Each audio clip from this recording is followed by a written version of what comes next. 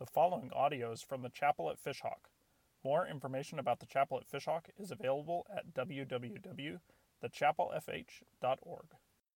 Well, let me pray, and we're going to jump in to a life of love and what it looks like. And in the book of Corinthians, we've gone through marriage and sex. We've gone through divisions in the church, and there's a natural transition here. And it's going to start out with a subject that I don't think many of us have ever thought about. And before I pray, I'm just going to read the first line. Now, about food sacrificed to idols. Probably not high on the list of things that Christians today think about. I don't think many of you go to Publix and you say to your butcher, I would like a cut of meat. Can it be from an animal that was formerly sacrificed to an idol or not, right? Okay, just making sure we're clear on the same thing. But it speaks volumes to us, to our culture today and to the things we value. So I'm going to pray and we'll jump into God's Word.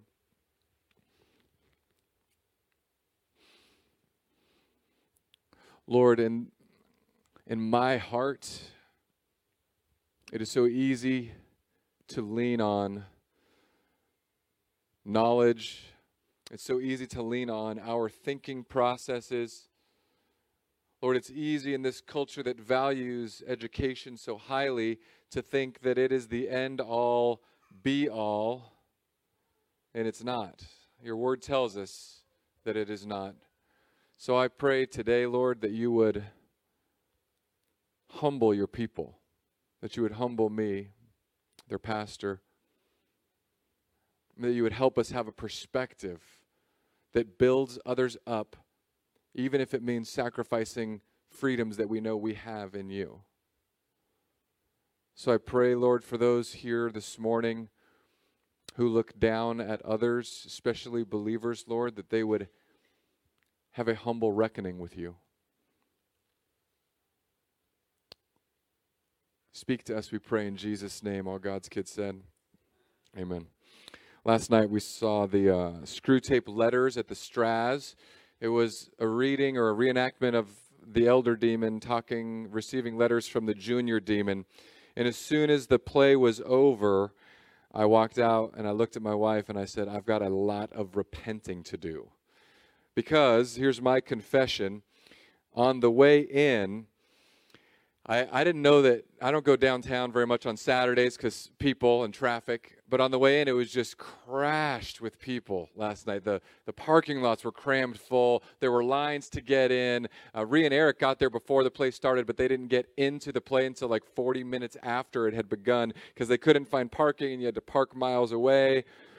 And as I was going in, I was being snarky Ryan because I knew that a play about C.S. Lewis was going to attract all the Christians. It was going to call all of us out of the woodworks.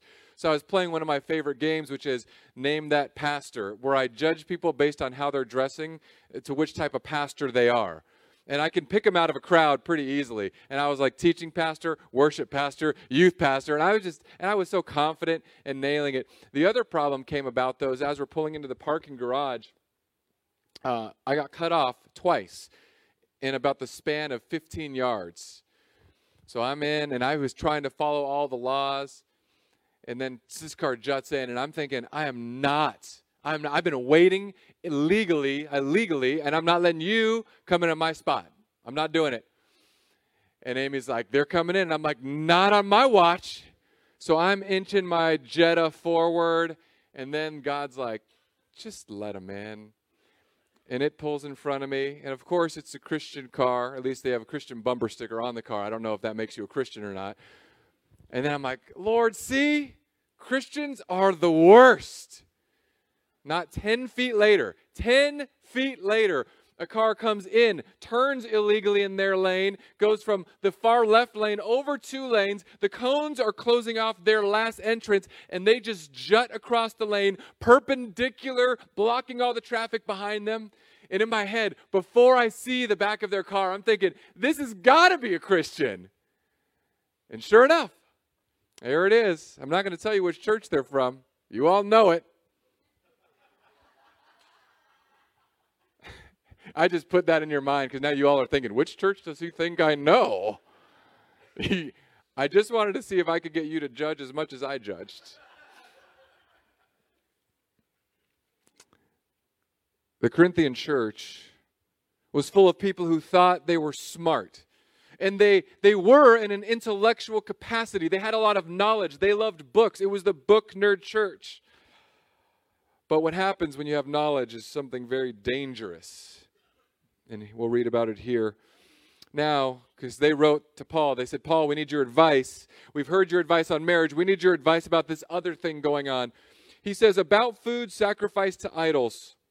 We know that we all have knowledge. Knowledge puffs up, but love builds up. If you don't remember anything from the message today, remember that knowledge puffs up, but love builds up. If anyone thinks he knows anything, he does not yet know it as he ought to know it. But if anyone loves God, he is known by him. Now, this knowledge thing, it's a dangerous, dangerous, dangerous gift. Because the Bible says that there is a spiritual gift of knowledge. And perhaps some of you are that person. And here's how you can identify if knowledge has puffed you up. If you look down at someone and in your mind you think, man, they are dumb. They just don't get it. If you say in your mind, if they could only see things or reason like I reason, if they only had the same type of logic that I have, then their life wouldn't be in the mess that it is in. If you've ever said any of these things in your mind, don't raise your hand. I'll raise mine for you. Because we all have our opinion on what is intelligence and knowledge. And Paul is saying something very profound here. He's not saying knowledge is bad, but he's saying that knowledge, especially apart from love, will just puff up your ego. When I went into this show about demons tempting people, the scene that got me was the one where Screwtape, the affectionate uncle, Screwtape, was telling his junior tempter demon. He said, you know what you need to do? Because the patient had become a Christian. He said, you need to get him to have spiritual pride. It is one of our greatest weapons. Get your patient to think that he is smarter than, better than, in every facet. Make him look at the person in his church family that is just the grocer from the corner, the person who is unkempt, wearing fuddy-duddy clothing, and let him think in his mind, well, I'm not like these people. I'm a more spiritually mature person. And I know that the Bible says things like being spiritually mature, and I think perhaps one day I'll understand what that means, but I've really cut a lot of that out of my vocabulary. Because for me, when I hear it or when I've said it in the past, that someone is spiritually mature, it almost has a sense that they have arrived. So I say we are all maturing, we are all growing.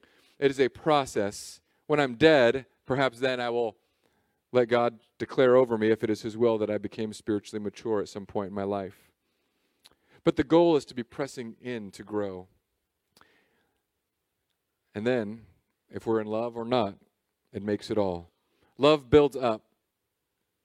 Knowledge alone has a tendency to tear down. Love will take someone from point A and bring them with grace and kindness to point B. Knowledge rarely does that. So I need to talk about what the Corinthians did here. Because they're asking a question about food. Why can we eat food that was sacrificed to idols? And the reason why it was such a pressing issue for them is because prior to that, in the Old Testament, there were commands. Do not do this. It is not for the people of Israel to do. But when Jesus came, He removed what's called like the ceremonial laws. Doesn't mean that they weren't important back then. Doesn't mean that we don't honor them now. But there are ceremonial laws of how people had to dress that we no longer follow. None of you are wearing the breastplates of the priest's garb, nor am I. There were ceremonial laws about what was done on certain days for the Jewish people that we don't follow. Because Jesus removed those from the new body in the new promise, the new covenant. But what was still here is, and what still exists today, are three groups of people. There's legalists that say we know the rules. We're going to obey the rules. And the rules are life. And then in Corinth, there were the licentious people. I know it's a big word. Licentious just means we do what we want. We are free in Christ. And you had these two groups of religious people. If you've never experienced these two groups of religious people, it's because you have not attended church for more than 1 week. in this room right now are people who love the rules. They say, this is the rules. It's black and white. God says yes, God says no, and we just go. And then there's people in here, and they're the fun ones, and they're like, Jesus freed us. We do what we want. And here's how you can find out who's who. You do something that some consider a sin in front of them and see how they react. And it could be a variety of things, although it's a little difficult to think of for our culture. I asked Amy multiple times this week, I said, what's something that church people think is a sin, but is not actually a sin? Can you guys think of anything like that? Smoking. Smarting off to one of your elders. You said that with good enunciation and intelligence. I feel nervous. Smarting off to one of your elders. Drinking beer. And Amy said that too. And I said, I've really beat that like a dead horse at the chapel. The whole drinking thing. But these are things that, and Amy and I were talking, and she said, yeah, smoking is one. And then she said, but then they're going to say, what about your body as a temple? And you have to like honor God with your body as the temple. And to which I replied, then I will just say from the pulpit, cheeseburgers. Some of you are tracking. Bacon. Too much of anything. The legalistic people in the church love black and white. They love to be able to say, this is the boundary. And don't hear me wrong. The Bible has many, many, many boundaries that are clear. The licentious people, the people on the freedom side say, we are free in Christ to live as we please, do as we please. All these things are for us. God created it and it's beautiful and I want to enjoy it. Well, Paul's going to run a line right down the middle of this for us. Verse 4, he says, about eating food sacrificed to idols then. We all know that an idol is nothing in the world and that there is no God but one. For even if there are so-called gods, whether in heaven or on earth, as there are many gods and many lords, yet for us there is one God, the Father. All things are from him, and we exist for him. There is one Lord, Jesus Christ. All things are through him, and we exist through him. Okay, seems pretty clear. Paul says, you want to know about these idol things that you're sacrificing? You're sacrificing this lamb to Molech. You're sacrificing this goat or this cow to Beelzebub. You know what? Those are not even real gods. So why are we worrying about it? It's literally just putting a cow on a different barbecue. Just eat it if you know that it's okay. But then he turns, and this is where it's going to get some of us in here who are religious people who have been puffed up with knowledge. Verse 7, however, not everyone has this knowledge. Some have been so used to idolatry up until now that when they eat food sacrificed to an idol, their conscience, being weak, is defiled. Food will not bring us close to God. We are not worse off if we don't eat, and we are not better off if we do eat. But be careful that this right of yours in no way becomes a stumbling block to the weak. For if someone sees you, the one who has knowledge, dining in an idol's temple, won't his weak conscience be encouraged to eat food offered to idols? So the weak person, the brother or sister for whom Christ died, is ruined by your knowledge. So you might know something's okay to do, but what if you do it in front of someone who thinks it's wrong? This is where I had to do some repenting this week as well. Now when you sin like this against a brother and sister, and wound their weak conscience, you are sinning against Christ. Therefore, if food causes my brother or sister to fail or to fall, I will never again eat meat, so that I won't cause my brother or sister to fall. So they're just talking about meat offered to idols. But the heart of what Paul says is key here, and it goes all the way back up to that very first piece. Knowledge puffs up, love builds up. What does it mean to lay down your life and love someone so much? And for me, for those of you who know me, this is a big one. How much would it take for you to give up just flat out eating meat because you cared about someone else? How many of you would do that who aren't already vegans and sad?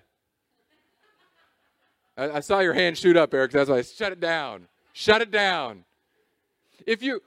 I mean, just think about it. In our culture, we don't even have the idolatry issue. For us, it's not even this weird religious mix of things.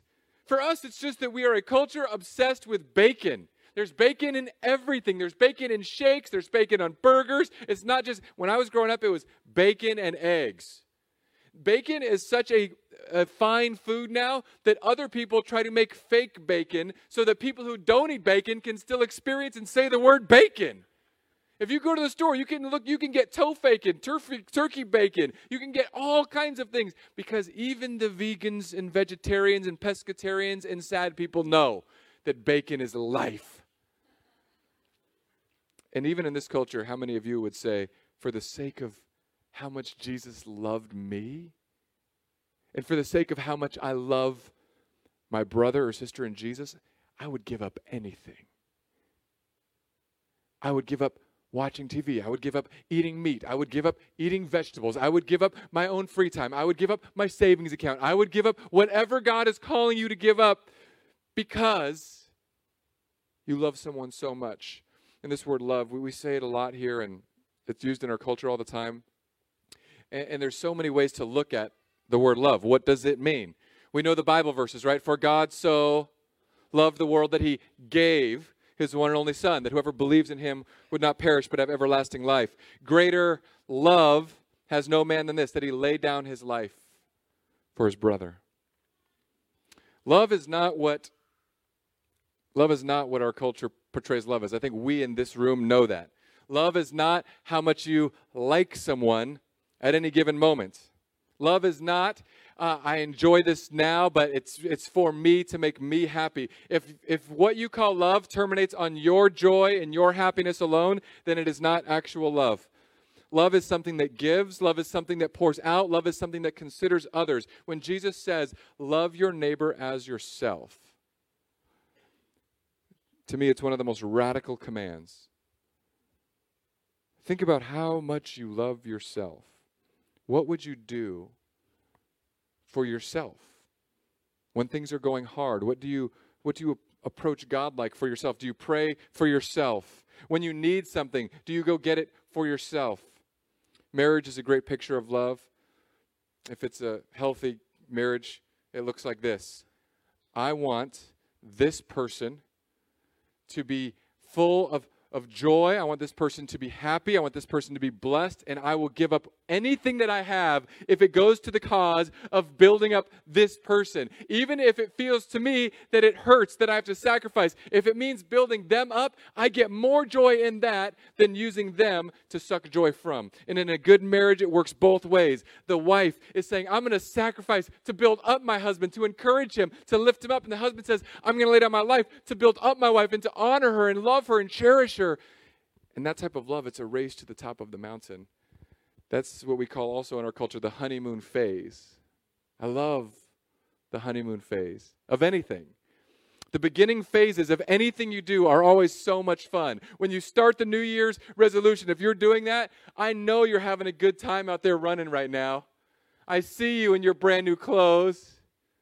I see you with your Lululemons or whatever they're called, just running.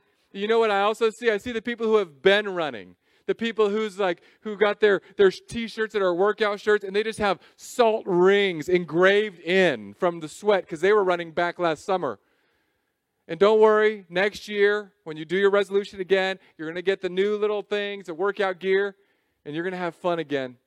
Or maybe you're like me, every time I get a new toy, it is so thrilling. I got this VR headset at my house right now. You go into this virtual world, and it's surreal. I need to bring it next Sunday and just have someone try one of the things up here so you could see how terrifying it is. I'll cast what they see up here, and you could watch them be terrified. Or just come to my house. You could text me today, come over. My wife won't mind at all. But the reason why it's so interesting to me is because I got all into it. I'm like researching it. I'm putting all these games on it. But then we have a bunch of people that want to play it that aren't me. Like, I think it's probably for kids. Maybe it's for adults. Maybe it's for everybody. But I got all these kids, and I'm thinking, here's the deal. I don't want to share this. I love it. I'm going to put the charging station in my room, in my office, which is like barricaded from tiny humans, because I don't want people to come up and get this. And lo and behold, it's kind of created the opposite effect. I just have a stream of kids coming into my office. Is the VR charged? Is the VR charged? And then they go downstairs and they'll play it, and the battery lasts for about 2.5 hours. So as the dad, I get about a solid 3 minutes on it when they're all done. And these kids, whatever they're doing in there, they sweat. It's like a waterfall. So I put it on, and it's just like...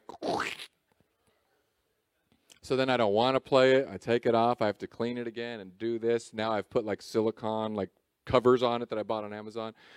And I think, you know what? I was complaining about it in my heart. And I thought, if I actually love these humans that God calls my children, I should build them up. If I actually love my nephews, I should build them up. I should sacrifice so that they can be brought into more joy. Now, that's just a little silly VR thing, but what if it comes to something that you truly love? And I asked myself this question. Okay, Ryan, if God says, you don't drink any more beer for the rest of your life, so that one person at some point will be drawn closer to Jesus, would you do it? For those of you who don't know, I usually go from here after second service to the brewery until my wife calls and says, where are you? And I say, on my way home. Check, please. So I asked myself, would I give up beer? I just one good beer. Would I give up eating meat? Would I give up bacon? What about an activity? Would I give up fishing? Would I give up reading books? What would you give up if you knew that someone would be brought closer to Jesus? How would your life change if your thought process went like this? How can I love someone today so that they will be drawn in? Now, I'm going to give you a spoiler alert. God hasn't told me any of those things yet. But the reason why I go to Leaven is to build up people. The reason why I will have a beer at a brewery is because I have seen more people open up to Jesus than the other side, than me drink a beer and have a Christian say, wait a second. Now, that might be my fault for talking about it from the pulpit, and I may have to repent of these things. But I need us to at least think about why we do the things we do. If we are being intentional, if we are putting our trust in God above all else. I love that little kid. He's a squeaker. So here's what I want to ask you today. This is very simple. What does it mean to worship an idol? Because in this context, they were scared that some people were worshiping idols unknowingly. I believe we worship idols very much knowingly, and some of us unknowingly. Now, how many of you have a statue of a weird god in your house somewhere? Anybody? Jade monkey? Okay. When I grew up, my grandparents, I've told you this before, had the most beautiful bamboo portrait of the Last Supper, where all the bamboo came in and it all pointed to Jesus, and it looked like light was just culminating from Jesus or toward Jesus or out of Jesus. But it was all in bamboo, shades of bamboo. And right under it was the big, fat Buddha statue, a jade green rock about this big, right under the Last Supper. I never knew. I didn't think about it and didn't know what it meant. Most of us don't have idols that we look at. Most of us, when we hop in our Uber, there's not a little statue of Ganesh, whereas if you go to India, every single taxi has a statue of that little blue elephant, and it's their idol of safety and protection. What I mean by an idol is this. What is it that you trust in to have a sense of purpose in your life? What is it that you look to give you a sense of achievement or satisfaction? What is the thing that you treasure and enjoy with all of your heart above other things? What is it that you follow and choose to pursue with the majority of your time and emotions and intellectual capacities and actions? If it's not God above, then that's an idol. So all of a sudden, many of us have an idol. I can tell you, and I have told you, what my idols are many, many times. And idols are going to sneak in. God's not going to throw a statue and you're going to fall in love with it. Here's an idol I had this week. My kids, in some unbeknownst world to me, are good at using words. Okay? So because of that, they all have been going through these tests at their school. Let's find out how smart your kid is. It is the scariest call for a prideful person to get from a school psychologist. We tested your children's IQs to see if they could be in gifted programs. Are you ready for the results? And for me, because I struggle with pride and I struggle with thinking thoughts and knowledge puffing me up, I think, please don't let my kids be just dumb. I don't want a dumb kid. And then in my back of my mind, I'm thinking, but if there is one, I think it's this one. I think this one's going to get the lowest. I'm so bad. And I go through the calls and nervous. Like even now I'm sweating just thinking about how nervous I was to talk to Miss Bloom. And she starts off with the low scores every time. Well, in problem solving and spatial blah, blah, blah, blah, blah. And I'm just like, get to the score. Why do I feel that way? And then she tells me the scores, and their total score is this score. And I'm like, is that enough? Are they in? Please. Based on this news, I'm not going to tell you which one got in and which ones didn't. But it was weird to me because this happened this week. And I thought, why am I so wrapped up in this? Why am I sweating thinking about if my kids are smart? It doesn't matter. Intelligence does not matter in the scheme of life. As a matter of fact, my kids' teachers do not like me. I went in for a conference call and I told Jackson's teachers straight up, I said, before you guys get into all the things you want to tell me, I tell Jackson and I apologize. I don't care if he gets good grades in your class. And they both look at me like, what do you mean? I said, all I want to know and all I came here to find out from you is he a kind person? That's it. And they said, so you really don't care what his grades are? I said, absolutely not. But why do you send him to school? I don't know. I'm half Asian. It's like what we do. I just send him, and he gets good grades. But I don't check on homework. I don't read his agenda. I don't respond to teachers' notes back home. I said, don't put me on your silly apps. I want you to text me or call me if you need something. And they'll call me, and I'll be like, what did they do? But I tell them, I don't care. I don't care if he gets a good grade or a bad grade. If he tries his best, then he's a kind person. That's all I want. Try your best, be kind. So they're on board with me now. The teachers are like, okay. If he tries his best and is kind, we'll let you know. So now I get all these notes back. They're not trying their best. You only had 2 jobs. Try your best, be kind. And I'll always ask, are they kind still? Some of you here, you're trying to major in the minors. You're trying to figure out how much of this you can grasp and understand and know. I've met people who knew this book forward and backward, who were not kind people, who thought about themselves above others, who didn't grasp the truth of loving your neighbor as yourself, who wouldn't give a thought. And it has to be a thought of consideration. Will this help the person next to me or hurt them? Because there are times where I won't drink a beer in front of someone because I ask in my mind, will this help them or hurt them? I think this will hurt them, so I will not.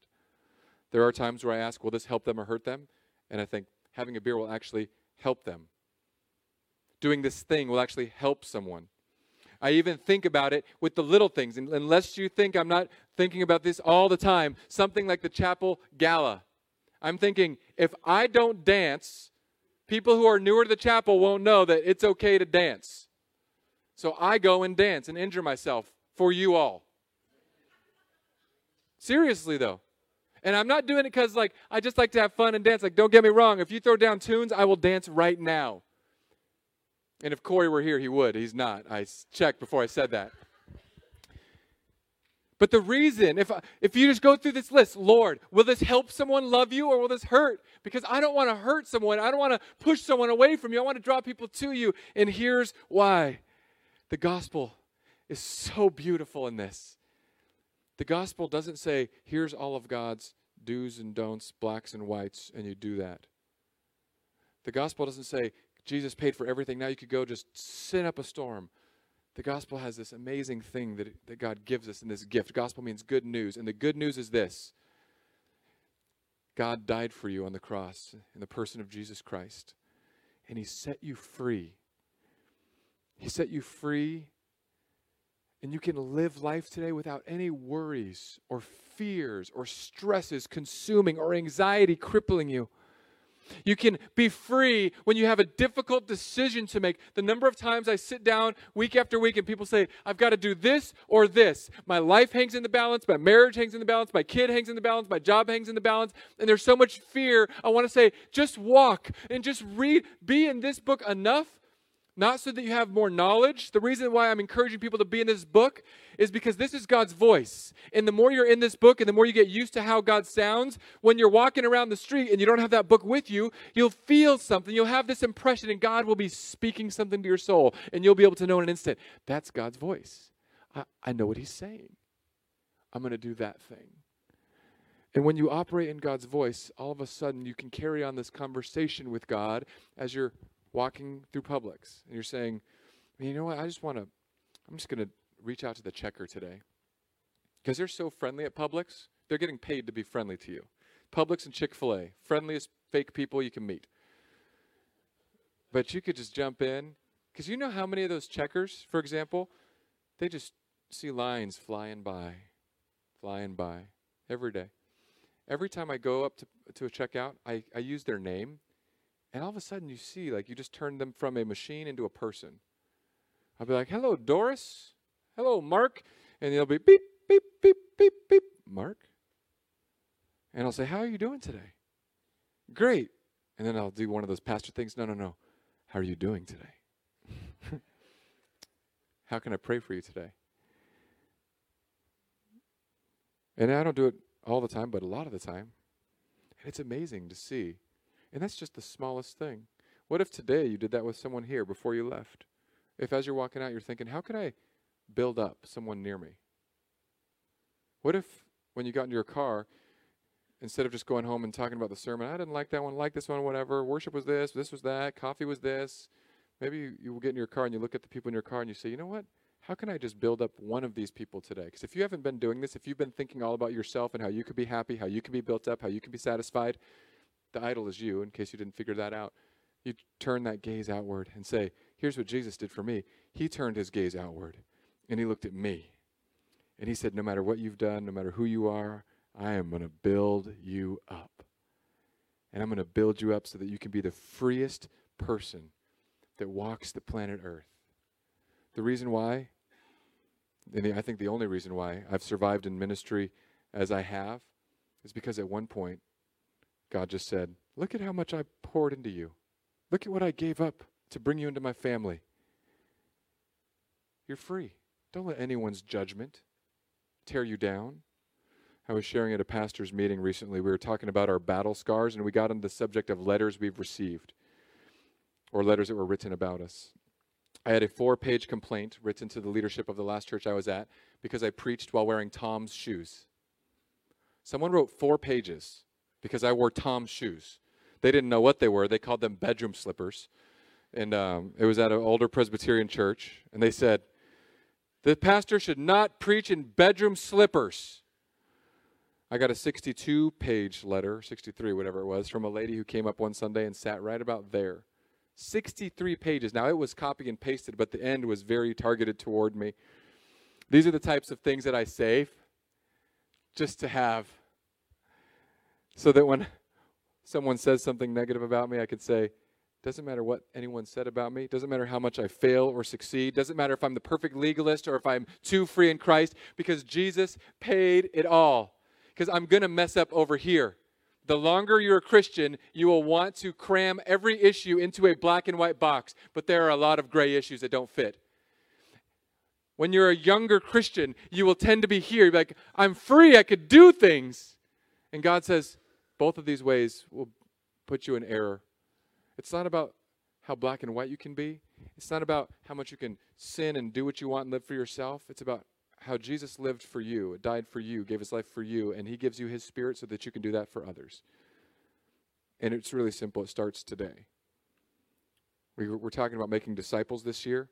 In your bulletin, there's literally a spot. Write down 3 people who you're praying for. If you've never done that, if you don't like, I don't want to take a piece of paper around, write it out, screenshot it, make it your backdrop. I'm going to pray for 3 people this week every single day. And you go from conversation to conversation of how you can love someone. And it might look different. But when you start loving people and asking, how can I build these people up? The most amazing thing happens. You stop thinking about yourself as much.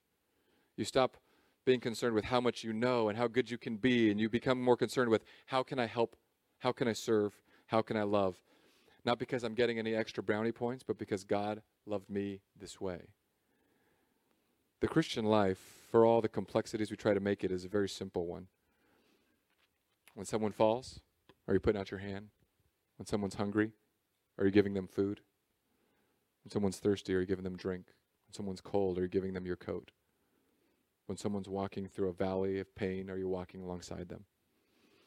Are you willing to sacrifice so that someone else who's not where you're at in your walk can be brought further along in theirs? Are you willing to be the bird that slows down, that Austin saw? And if you're not familiar with how that works, I do think that God will keep pace with us. But birds, when they fall out of their formation, the lead bird will come around and help the bird back up. It's not convenient for that lead bird. He could just say, I don't want to go backwards. I'm so good in the front here. But this is what church does, because Jesus did this for us. Now, if one of you happens to have an idol in your house, please, by all means, text me. I'd love to come take a picture of it and talk about idolatry in the sense that they had. But I don't think that many of us do. The idols we have are, I think of me first, I think of my family first, I think of my community. And you put yourself at the center as the Son. You are not the Son, nor am I, nor is this church. Jesus alone should be the center of all that we do and think about and ponder. So I pray that you would, today, build up. Don't let knowledge make you think you're superior. Don't let your logic cause you to look down your nose at another. Instead, reach down, lend a hand. Very simple. I pray that it would be so in your life. Let's pray. Father, these messages of, I could have just read the verse, Lord, over and over, that knowledge puffs up and love builds up. I'm just trying to give people something to grab onto, Lord, and I pray they grab onto something. I pray they grab onto one of the handles that I threw out there today. I pray that something would stick, especially about knowledge puffing up. Lord, we are a church of so many different backgrounds. Some of us know the Bible backwards and forwards. Some of us don't know how many books are in this leather-bound copy. Some of us have read it, some of us have not. Some of us have struggled, some of us have gone to school for this. Let all of those pieces be important, but let them not be the main thing. I pray that the main thing today would be looking across the table at someone, looking in the seat next to us, and saying, how can I sacrifice to build up this person more? Sounds so easy, Lord, but in practice, it's an Everest. We need your Spirit to guide us, to lead us, to inspire us. Let it be so in Jesus' name. Amen.